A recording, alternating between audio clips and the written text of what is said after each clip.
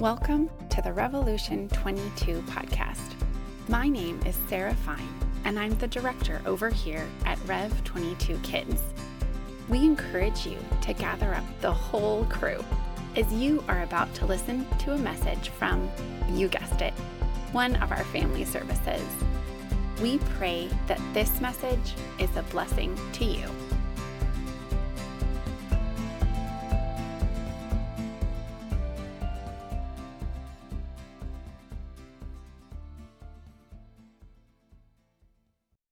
Good morning. If you would, we're going to read through our passage for the morning. So if you would stand with me, we stand in reverence and deference to God as we hear from him through his word. It's an extended passage, so bear with me. At that time, the feast of dedication took place at Jerusalem. It was winter, and Jesus was walking in the temple in the colonnade of Solomon. So the Jews gathered around him and said to him, "How long will you keep us in suspense? If you are the Christ, tell us plainly." Jesus answered them, "I told you, and you do not believe. The works that I do in my Father's name bear witness about me. But you do not believe because you are not among my sheep. My sheep hear my voice, and I know them, and they follow me. I give them eternal life, and they will never perish, and no one will snatch them out of my hand. My Father, who has given them to me, is greater than all, and no one is able to snatch them out of the Father's hand. I and the Father are one." The Jews picked up stones again to stone him. Jesus answered them, "I have shown you many good works from the Father. For which of them are you going to stone me?" The Jews answered him, "It is not for a good work that we are going to stone you, but for blasphemy, because you, being a man, make yourself God." Jesus answered them, "Is it not written in your law, 'I said you are gods'? If he called them gods to whom the word of God came, and scripture cannot be broken, do you say of him who the Father consecrated and sent into the world, 'You are blaspheming'? Because I said I am the Son of God. If I am not doing the works of my Father, then you do not believe me. But if I do them, even though you do not believe me, believe the works, that you may know and understand that the Father is in me, and I am in the Father." Again they sought to arrest him, but he escaped from their hands. He went away again across the Jordan to the place where John had been baptizing at first, and there he remained. And many came to him, and they said, "John did no sign, but everything that John said about this man was true." And many believed in him there. Father God, we thank you for this opportunity to gather together, to hear your word preached, and to worship you, and to encourage one another. Lord, as we set aside a few minutes, we ask that you would give us ears to hear, hearts to understand your word, to rejoice in the good news that comes from your word here in John 10 this morning. Lord, we're so thankful that Jesus is the good shepherd. Lord, help us to see that and rejoice in it in our time. We love you and thank you. It's in his name we pray. Amen. All right, thank you. You may be seated. So I'm going to introduce myself here in a second. A couple of the young ladies are going to hand out a little token to the children.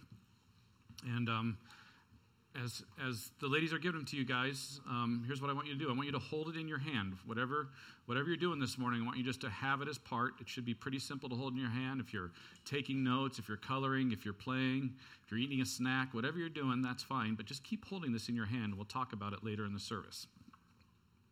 My name's Kircher. I came over with from the City Church side at the merger earlier this year, and it's been a joy to be a part of Rev. I'm thankful for the opportunity to serve the Angelos family in their sabbatical. Brent's sabbatical right now, a couple more weeks, and then we will have him back, hopefully refreshed.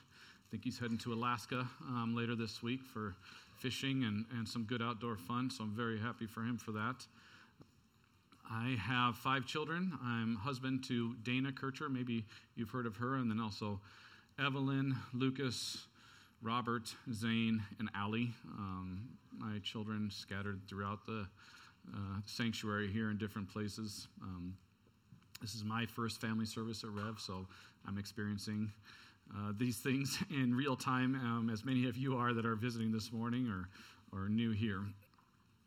I would say also as well, since part of this is to give a break to those that take care of the child care and those type of things during the week, if that is something you typically do and you're in here this morning, thank you very much for serving the body that way. It is a great blessing, giving parents a break, and also the very important thing of investing in the hearts and the lives of those young children.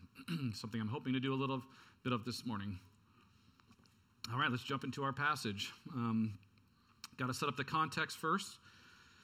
So we're told it's the Feast of Dedication in Jerusalem, and we're told it's wintertime. And we're told Jesus is walking in this place called the Colonnade of Solomon. Now, I don't think it's very often we hear that it's wintertime in the Bible. Probably it's their rainy season is the way to think about that. But if we move back to last week, this is a continuation. This is a passage about the Good Shepherd. Last week was about the Good Shepherd. But Pastor Jonathan pointed out last week that the early part of chapter 10 is a continuation from chapter 9. Chapter 9 being the miracle of the blind man. Jesus made mud, put it on his eyes, sent him to go wash, and he could see. And they tried to trap Jesus throughout that, like we're going to see this morning. But John 10, the early part of John 10, is a continuation of that. So last week's sermon, last week's passage, the things Jesus said about being the Good Shepherd were a continuation of that event in chapter 9. So this is the first sermon last week that the blind man was getting to see Jesus preach as well as hear. And so he had new eyes while that was going on. But we're told this is the wintertime, the rainy season there. So that was the Festival of Booths, Festival of Tabernacles, around the 7th month. This is the Feast of Dedication. So we know this as Hanukkah, the Festival of Lights that we see the Jewish community celebrate every year around Christmas time, right? So we are in a different season. We've moved on past that, but the themes are the same between last week and this week, and I'll try to reintroduce them to us since many of us didn't hear it last week. And we're in the Colonnade of Solomon. We're near the temple. It might be a covered area, a place where there's some fires going, a place where people would gather to hear different teachers speak, whoever their favorite teacher might be, and learn from. So that's sort of the context, the setting of where we're at. Now, here's the controversy. Next says, the Jews gathered around him and said to him, "How long will you keep us in suspense? If you are the Christ, tell us plainly." So, now, there's two ways to hear this. You could hear it. These are the crowds that are around Jesus looking to hear from him and learn. Maybe they're looking to get a free meal from him. That's happened before. But that's not the attitude of what's happened. It says they encircled him. So this is a very aggressive group of people that are coming around him. And they're wanting to hear plainly him say he is the Son of God. He and the God are one because they're looking to trap him, they're looking to take him to trial, and they're looking to execute him. So that's the sort of the attitude that's behind what's going on. And they're gonna get their answers towards the end of the passage, and we'll revisit that then. Onto the body, onto the content of the passage. Jesus says in his first answer to them, "Tell us plainly," he says, "The works that I do in my Father's name bear witness about me, but you do not believe because you are not among my sheep. My sheep hear my voice, I know them, and they follow me." So I love the sheep-shepherd distinction in Scripture. I think it saturates the text of Scripture. I know that after God's rescue plan, Christ coming into the world, saving us, redeeming us, that permeates every passage in Scripture. This idea, the story of sheep and shepherds, is the next most prevalent story in Scripture. And I think because we live in our modern world, removed from the imagery of sheep in Scripture, sheep and shepherds, we don't understand those type of things all that time. We miss so much of the imagery. So to understand the significance of us needing a shepherd, we need to make sure we really understand what it is to be a sheep. So sheep are not smart animals. They're one of the dumbest of the barnyard animals. They're very unkind to one another. They're very fearful. They're very skitterish, and they need a shepherd. So I'm suggesting that the imagery in Scripture of sheep and shepherd has us as sheep. That's what I'm driving at. We see that in the passage. Jesus talks about his sheep. Everything Scripture says and the reality of sheep tells a story about us. So when we have these pictures in the Bible, we remember these are shadows. They're always lesser images and stories than the real thing. We are the more real thing. So 2 things about sheep that we need to remember. I think the first one is that sheep were created to be cared for by a shepherd.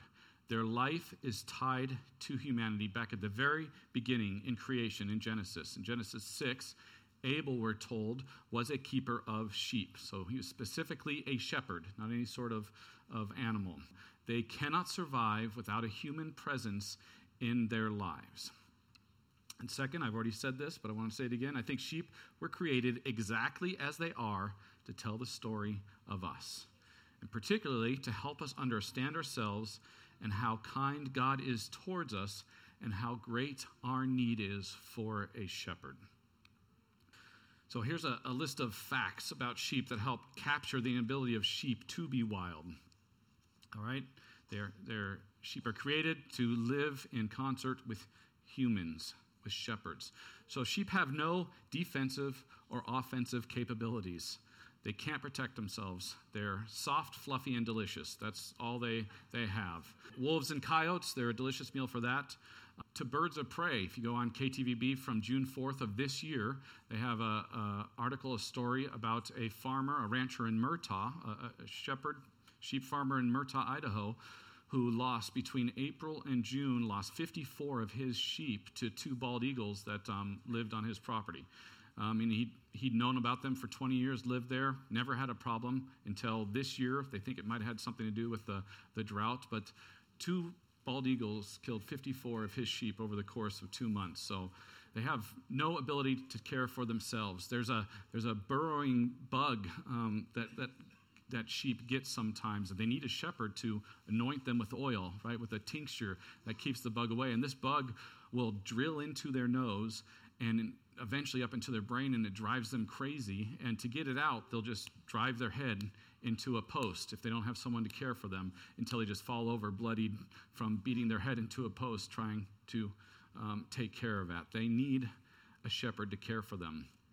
We saw in Psalm 23, the term is cast down. When a sheep is cast down, they roll over on their back with their feet up in the air. So sometimes another sheep will come alongside because they're kind of unkind and hit them and roll them over. And then the sheep, because they're kind of fluffy, you've been in a mattress and it's been kind of hard to roll out of sometimes. That's the same thing. They're carrying their mattress all the time. They're there on their feet. They need someone to put them back on their feet and massage and get the blood going again. Otherwise, in a very short time, they'll either be killed by a predator or they'll die just because they can't right themselves. They need to be shorn periodically. Their wool can get so big and heavy that it just flips them over automatically if there's not a shepherd to take care of them. They'll eat food dangerous to their system that will potentially lead to death. That's why Psalm says, "You go before me and prepare a table for me." The shepherd goes and prepares the pasture to make sure there's nothing bad for the sheep.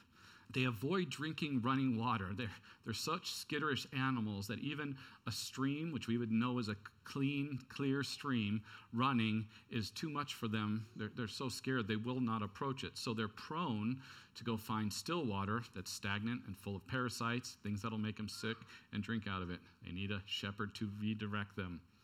If not watched, they'll destroy their food supply by tearing up and eating the roots. That's what they do. So in Idaho, maybe you've heard us refer to them as range maggots, because when they're left too long in one area, they just decimate the area. They need a shepherd to move them from pasture to pasture to make sure the land is able to feed them again in a couple of months. So, and they're so skittish and scared that a jackrabbit running by can cause them to scatter, and in that panic, maybe run off a cliff or just be so scattered and need to be gathered again, because it's in that group setting with a shepherd that they're protected. All right? So there's just a few things about being a shepherd. I'll also say it's interesting when you look at the Old Testament, you look at Abraham, Isaac, Jacob, and you look at the 2 most prominent Old Testament characters, Moses and David. God prepared both of them for leading his people by having them spend time being shepherds. So they needed to know how to deal with, Moses called them a stiff-necked, stubborn people.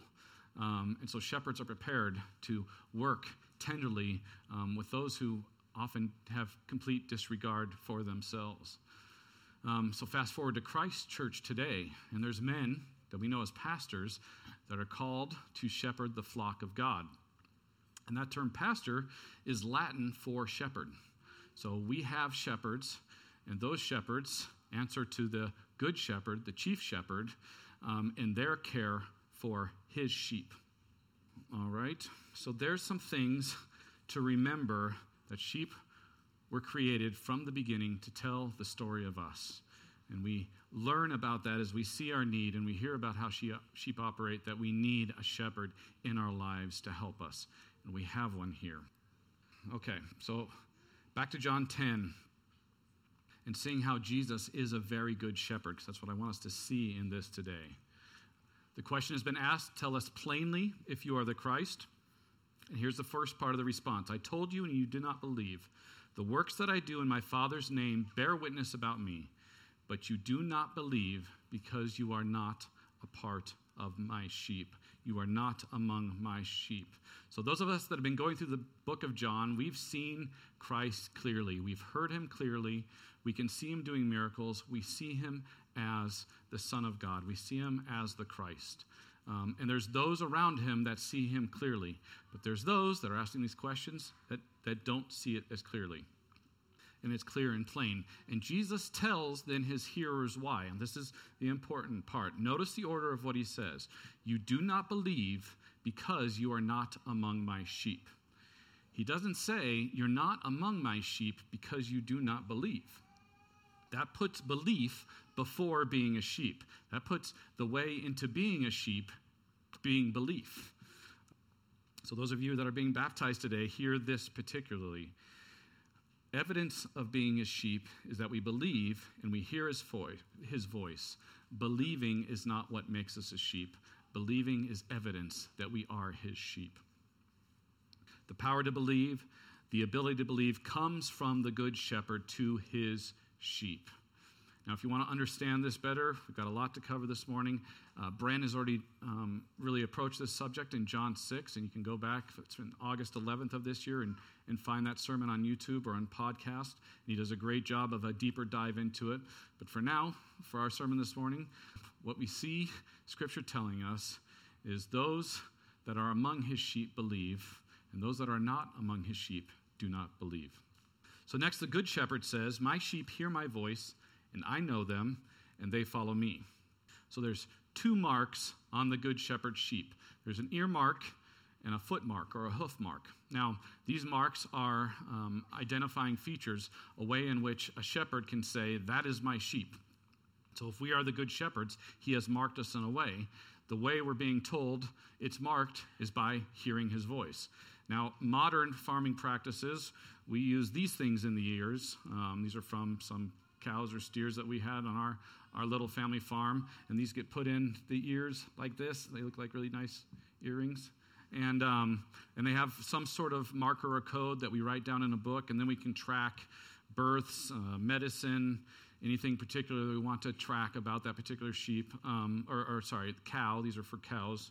We don't have sheep, but this is the way that they use with sheep, pigs, whatever. We use these type of things. Historically, the way it was done, though, is by cutting in the ear. And so in this day, Jesus' hearers would have heard this ear mark. And so maybe a shepherd would put a V on the left side of the top of the ear over here if it was a female sheep. And maybe there'd be a V on the top of this one if it was a ram. And then maybe there'd be some notches right here on the back of the ewes to indicate how many lambs she's given birth to. There might be a whole intricate pattern of things that this particular shepherd knows about his sheep. And then, when Pastor Jonathan talked last week about this big pen in the beginning of chapter 10, that the sheep are housed in overnight, and the shepherd comes and he calls out his sheep. If another shepherd says, that's my sheep, it could be a discussion. You can say, no, look at, these are my sheep, and see the pattern in the ears is the same. And so that's what's Jesus saying, these sheep, my sheep, carry my marks in their ears. And the mark is, they know my voice. That's the ear mark. So let's make sure we understand what it is to hear the good shepherd's voice then. What is that? Has anyone in here heard the audible voice of God? Had it reverberate off your eardrums? Have you heard God? No? Anyone? It's not a common way for God to communicate with his people. Certainly, in the time we're talking about, those people would have heard the voice of the Good Shepherd as Jesus spoke to them in the temple. But I'd say the preeminent way that we know and hear the voice of the Good Shepherd is by his words. And his words are preserved for us right here. This is the ultimate way to hear the voice of the Good Shepherd. So if you're deaf and your ears, your natural ears do not work, it's okay. If you read the Word of God, you'll know the voice of the Good Shepherd. So there's members of many churches. We have Rev's church here, but I know there's many visitors this morning, and they're members of other churches. And presumably, those families, those parents in those families are at those churches because they most clearly hear the voice of the Good Shepherd in those pastors and the men that they're under there. And if they stop hearing the voice of the Good Shepherd in those men, they will move along. That's what it is to hear the voice of the Good Shepherd. There's another way that we hear these things, and that's in Christian fellowship and talking to one another, even in how pastors speak or the preacher speaks the word. So I brought up two of my sons here, and we're going to do a little exercise. Lucas is going to say a statement, then I'm going to say a statement, and I'm going to ask you, which one do you hear the voice of the Good Shepherd in? Children, obey your father's commands and listen to your mother's instructions. Honor your father and your mother. Okay, so that's what Lucas says. I say, children, disregard the instructions of your parents. Run out of the room screaming when they tell you what to do. So which one do you hear the voice of the Good Shepherd in? Lucas. All right, good. Don't do that. That would be sin if you did what I said to do. Okay, this is Robert, and he's going to do another one. God helps those who help himself. Who help themselves. That's good. God is with those who humble themselves and confess their need for his help. So say yours again, Robert. God helps those who help themselves. God is with those who humble themselves and confess their need for his help. So this is a little more tough. Which one do you hear the voice of the Good Shepherd in? Me or in Robert? Aaron. Okay, yep, that's right. God doesn't help those. That's not a biblical idea. Sometimes we think it's a biblical idea. That was a confusing one. That's why I wanted to use it. Because to know those type of things, we have to know the voice of the shepherd. The primary way we know the voice of the Good Shepherd is by being students of his word. Thank you, sons. So to be a sheep owned by the Good Shepherd is to have two marks. We've been talking about the ear mark, the way in which we are marked and identified and we are known. We know his voice. And the second way is the foot mark. It says, my sheep follow me. They follow me.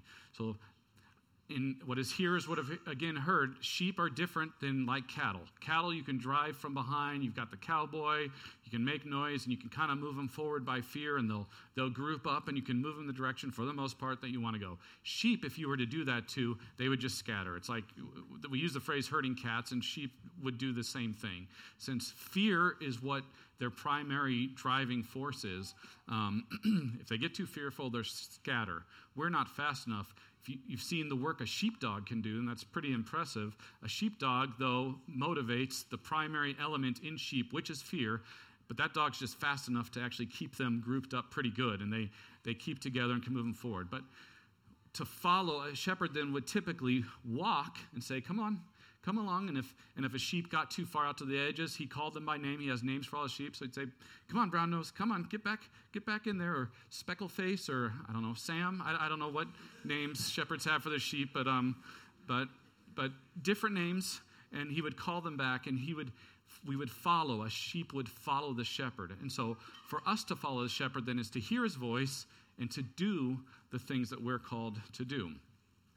So that's what this morning those that are being baptized are doing. They've heard the voice of the Good Shepherd through the word, through his words here, and through the preaching of the word that they're around, and their footmark is evidence in that they will be baptized, doing the things that Jesus, the Good Shepherd, who loves us very much, has told us to do. All right, I give them eternal life, he says next, and they will never perish, and no one will snatch them out of my hand. My Father, who has given them to me, is greater than all, and no one is able to snatch them out of the Father's hands.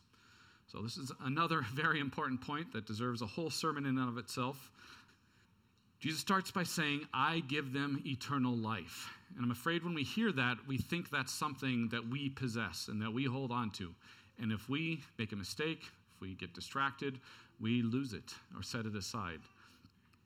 I don't want us to hear that we're responsible for it. It's not what the passage says. Our salvation, eternal life, is not our possession to not lose. If it were left to us to persevere in or to preserve in our salvation, we would lose it. Our salvation is not like our car keys or our phone. We have lost our car keys. We have lost our phone. We have misplaced them. We cannot find them. There's nothing we can do about it. Salvation and eternal life is not our possession to lose. The Good Shepherd says, I give them eternal life, and they will never perish, and no one will snatch them out of my hand. My Father, who has given them to me, is greater than all, and no one is able to snatch them out of the Father's hand. The Bible teaches us that our certainty of eternal life means that we are a possession of His, not the other way around. We are a possession of His. He is holding us in His hand, and eternal life is His. He's holding that eternity. He says we'll not be taken from His hand. Then He tells us we were given to Him from His Father, who's greater than Him. So He's pointing to something greater, and that's always what Jesus did. He always pointed to the preeminence of His Father. That's what He came to do. And then we're told we're also in the possession of God the Father. So that's 4 of the strongest hands ever known to humanity. There's no metaphor that I can come up with that's stronger than what we're talking about right here. And both, we're told by Jesus, will not let us go. There is no way we will let go. So the question is not whether or not a sheep can lose a shepherd, because that answer is most certainly yes. That's what sheep do. We run away from a shepherd. The good news is that the question is, can the Good Shepherd lose his sheep? And that answer gloriously is no. He will not let us go. There is nothing that can be done to separate us from our shepherd, because he's been given charge of making sure that we get to eternity with him. All right, so children, stand up. Show me your hands. Oh, some of you put them down. Some of you still have them. Good job. Some of you could have them. But if you put it down, that's okay. Give it enough time, we all would put it down. We all would lose it. But the good news about this is that we are in the possession of Jesus. And so that token, that eternal life, that thing that is so great, you can put your hands down, good job. That thing that is so great is held by him, and you are held by him and loved by him. You are possessed by him. That's good news. There's hope for that. So when life gets distracting and life gets hard and you run away, we see time and time again the Good Shepherd coming after his sheep. All right, stretch. All right, good. Sit back down. Thank you. All right, the final controversy. This is where we see Jesus begin to answer the question clearly. This is the answers that they're looking for. Jesus says, I and the Father are one. And the Jews picked up stones again to stone him. Okay, so now some of the kids are going to pass out stones. We're going to practice what stone. No, we're not going to do that. So remember in the beginning that the Jews surrounded Jesus and asked, how long will you keep us in suspense? If you are the Christ, tell us plainly. And with this declaration from Jesus, I and the Father are one, they get the answer they want. And it's such a clear answer that they don't have to take him to court. They're in the temple. He is blasphemed by their understanding, and they pick up stones to stone him. Jesus calms them momentarily by making an entire defense from Psalm 82 is what he's alluding to about calling them. And I'm not going to go into the whole how he does it, but he simply says, for what good works are you going to stone me for? What is it that I have done? And even my words, I'm quoting Scripture here. I've called you God in Scripture in Psalm 82. How can you then attack me over these words? And you can sort of see them get deflated and drop the stones. And he makes the defense that even if you don't like what you hear me saying, look at these words. Don't they testify to the goodness of my Father? And then he gets to the end of his statement, and he finishes his defense with this. He says, that you may know and understand that the Father is in me, and I am in the Father. So he says again what he said before, which is the thing they wanted. And with that statement, he undoes his entire defense, and they move to arrest him, to take him away. Wasn't as clear of a statement as the last one, so they need to take him before the rulers so they can make their judgment, so then they can execute him, which is what they want to do. They sought to arrest him, but as God is able to do, he escaped from their hands. Not enough to stone him on the spot this second time. But they want to arrest him. They're looking for him. There's disorder. Finally, we end the passage with this. He went away again across the Jordan to the place where John had been baptizing at first, and there he remained. And many came to him, and they said, John did no sign, but everything that John said about this man was true, and many believed in him there. So that's what I want to focus on as we close. Many believing in him.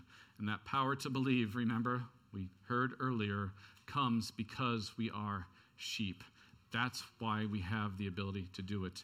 If we go to the beginning of John 1, 11, 13, he, that is Jesus, came to his own, and his own people did not receive him. But to all who did receive him, who believed in his name, he gave the right to become children of God, who were born, not of blood, nor of the will of the flesh, nor of the will of man, but of God. And we go all the way to the other end of John, in John 20, 30, 31. Now Jesus did many other signs in the presence of the disciples, which are not written in this book. But these are written that you might believe that Jesus is the Christ, the Son of God, and that by believing you may have life in his name. As sheep of the good shepherd's flock, if you believe, that is a grace that has come to you through faith. And so in that, the baptisms we're going to see here in a few minutes are not a declaration of what these young men have done in believing, but they are glorifying God in the work he has done in joining them to his flock before they had believed. And then they are given the ability to believe. He's brought them in by his work, not by the will of man, not by the sheer wisdom of me sitting beside somebody else who isn't as smart as me. It is all the work of God. Belief comes by being the good shepherd's sheep. The word spoken by Jesus and captured in his word, and the actions done are done so that we might believe. Believe that he was who he said he was, and that he came into the world to save sinners. He came and lived the life I should have lived, that you should have lived. He should have lived perfectly, and he did. And he died the death we deserve to die. He absorbed and exhausted fully his Father's wrath. Our punishment poured out on him. He gets our sin, and we get his perfect, obedient life. And then we see the Good Shepherd become the sacrificial lamb in place of his sheep. He willingly lays down his life for the sheep that were given to him by the Father. This is why we can have hope when he says that I will not let them be snatched out of my hand. My Father will not let them be snatched out of my hand, because he's already done this work. This work is in the past. We're not looking for anything to happen. It is already complete. If you believe you're in Christ, you're in Christ. You are part of the Good Shepherd's flock, and that is good news. We have a very good shepherd in Jesus Christ. Hope in him with your life. Live before him well. Rejoice when you believe.